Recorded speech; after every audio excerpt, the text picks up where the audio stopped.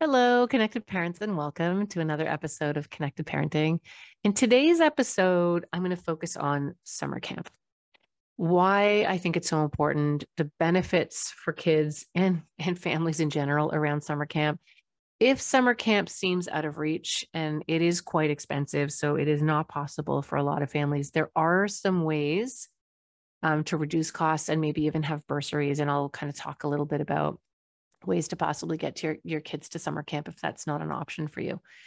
But I do want to talk about some do's and don'ts and really the ways that I think summer camp can enhance children's sense of self, their independence, their self esteem, leadership. So today's episode will be all things summer camp.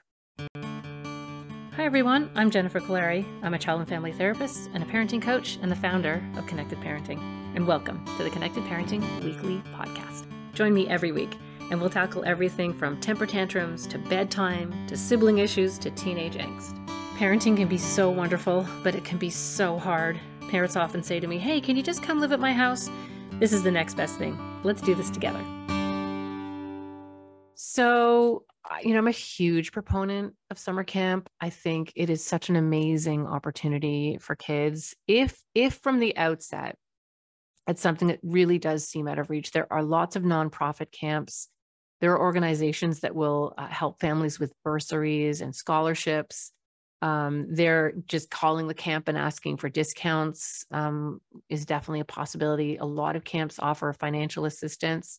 Some have payment plans. So if it's something you feel strongly about, there are ways to get your kids to camp, even just for a week. And there's lots of nonprofit camps where the cost is very, very little or nothing at all. So with that said, let's talk about summer camp. So let's start with the things that I think are really important about summer camps. I mean, there's the obvious, right? You're outside, you're in nature, kids are running around, they're in the trees, they're learning about nature, they're learning about how to camp, how to do overnights, and there's campfires and sing-alongs and just an amazing opportunity to be out of the city and amongst nature where I think all children do their best. It really allows them to have real play opportunities where they're together, they're learning together, they're playing together, and the obvious, they're off screens. They're away from screens, all screens at camp, which has a huge impact, I think, on mental health, on social health, and just in general, really building those skills that children need for good emotional and social health. I think what's interesting is this generation of children, they're probably the safest physically, for sure, but I would say they're the most risk adverse. Camp really offers a safe and positive place to practice healthy risk taking, like really like pushing yourself a little bit and challenging yourself, everything from ropes courses to swimming, to diving, to overnights. It really allows kids to have exposure to activities that they normally wouldn't have.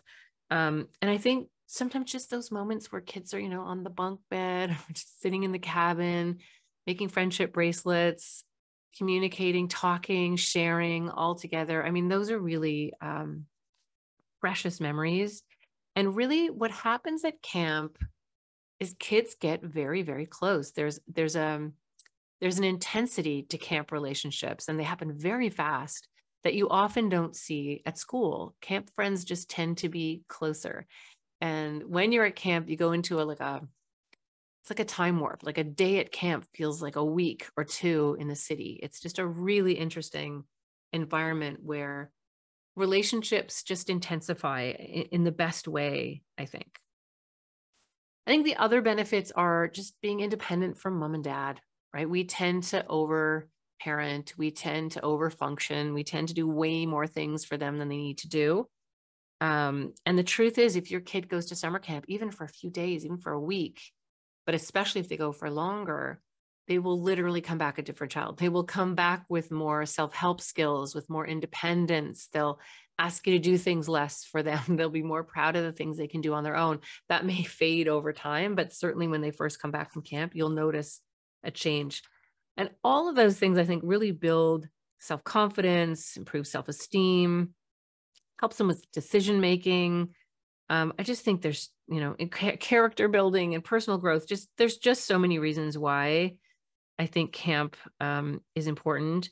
So let's talk about getting kids ready for camp. If it's something you're able to do and your child can go to camp, there's a few things that come up. One is, we have to sort of let them go. And it's hard for us to let our babies go. They'll be far away, and there's lots of worries about, will they really be watched properly? And, are they going to be safe? But honestly, summer camps would not be in business if they ended up, with kids getting hurt or losing kids. Like, it just wouldn't be a thing. It's a really safe industry.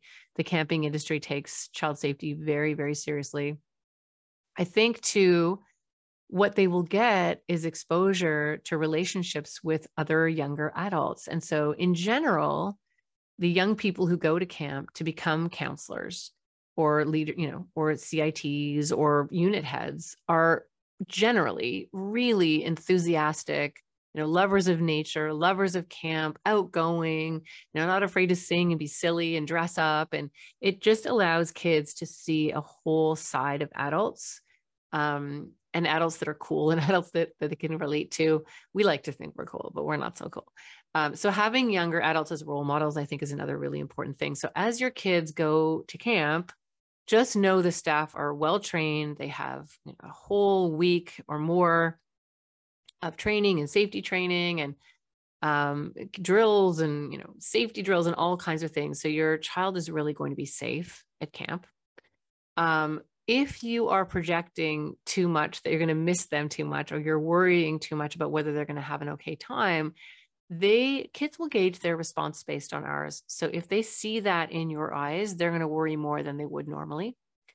So, you can be very honest and say, I'm going to miss you, and it's going to be hard not seeing you here. And I certainly will miss seeing you every day, but I am so excited for you. And I just think you're going to have adventures, and I'm really happy for you to have that opportunity. You want to really help your kids understand that you can hold two very different emotions at the same time. You can be sad that they're going, you can miss them, but also be incredibly excited for them. They can also be really scared to go and really worried that they're going to miss you, but also really excited. There's some very nice things you can do to help them with homesickness. You can write little notes. You can have little transitional objects that they can take with them, pictures that they can put up on the wall. I know I used to, actually, I haven't done it in a while, but I used to go, especially in Ontario, to a number of different summer camps at the beginning of every season to do staff training, really teaching the calm technique and the connected parenting techniques to counselors. But I know that all the camps have really good training and really excellent trainers, and they will spend quite a bit of time on homesickness. And usually it's just the first night. So what camps generally do is they try to really tire the kids out. So day one, they're exhausted. So they just crash and fall asleep at night and don't have too much time to be homesick. But if they are, the counselors know what to do. There's a whole protocol in place. And to be honest, this is one of those things that you can put in the category of healthy adversity, that when a kid thinks, oh my gosh, I'm not going to get through this. I miss my mom so much. I miss my dad so much. I can't do it. I can't do it. I have to go home. And then within a couple of days, they're really involved in the camp atmosphere and really loving it. It's something they learn that they can do, something that feels really difficult and really impossible that they can overcome. And that's such an important thing to know. Looking back, when they have another situation that's very similar, they know that they can actually get through it. So it really is a great thing for them to learn how to do. In general, kids are not that homesick during the day because they're busy and they're active and they're having fun. It's at night that they'll tend to be more homesick.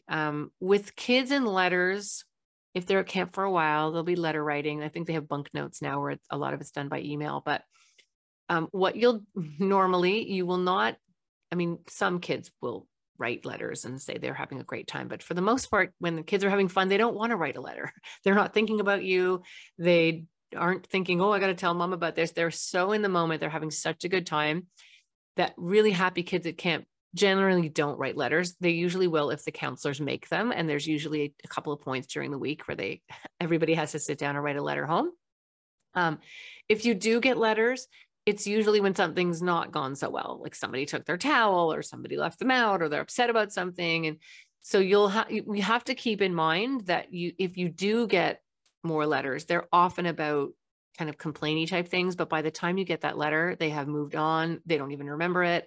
They're fine. So I like to give parents a little warning about the kind of letters you'll get back.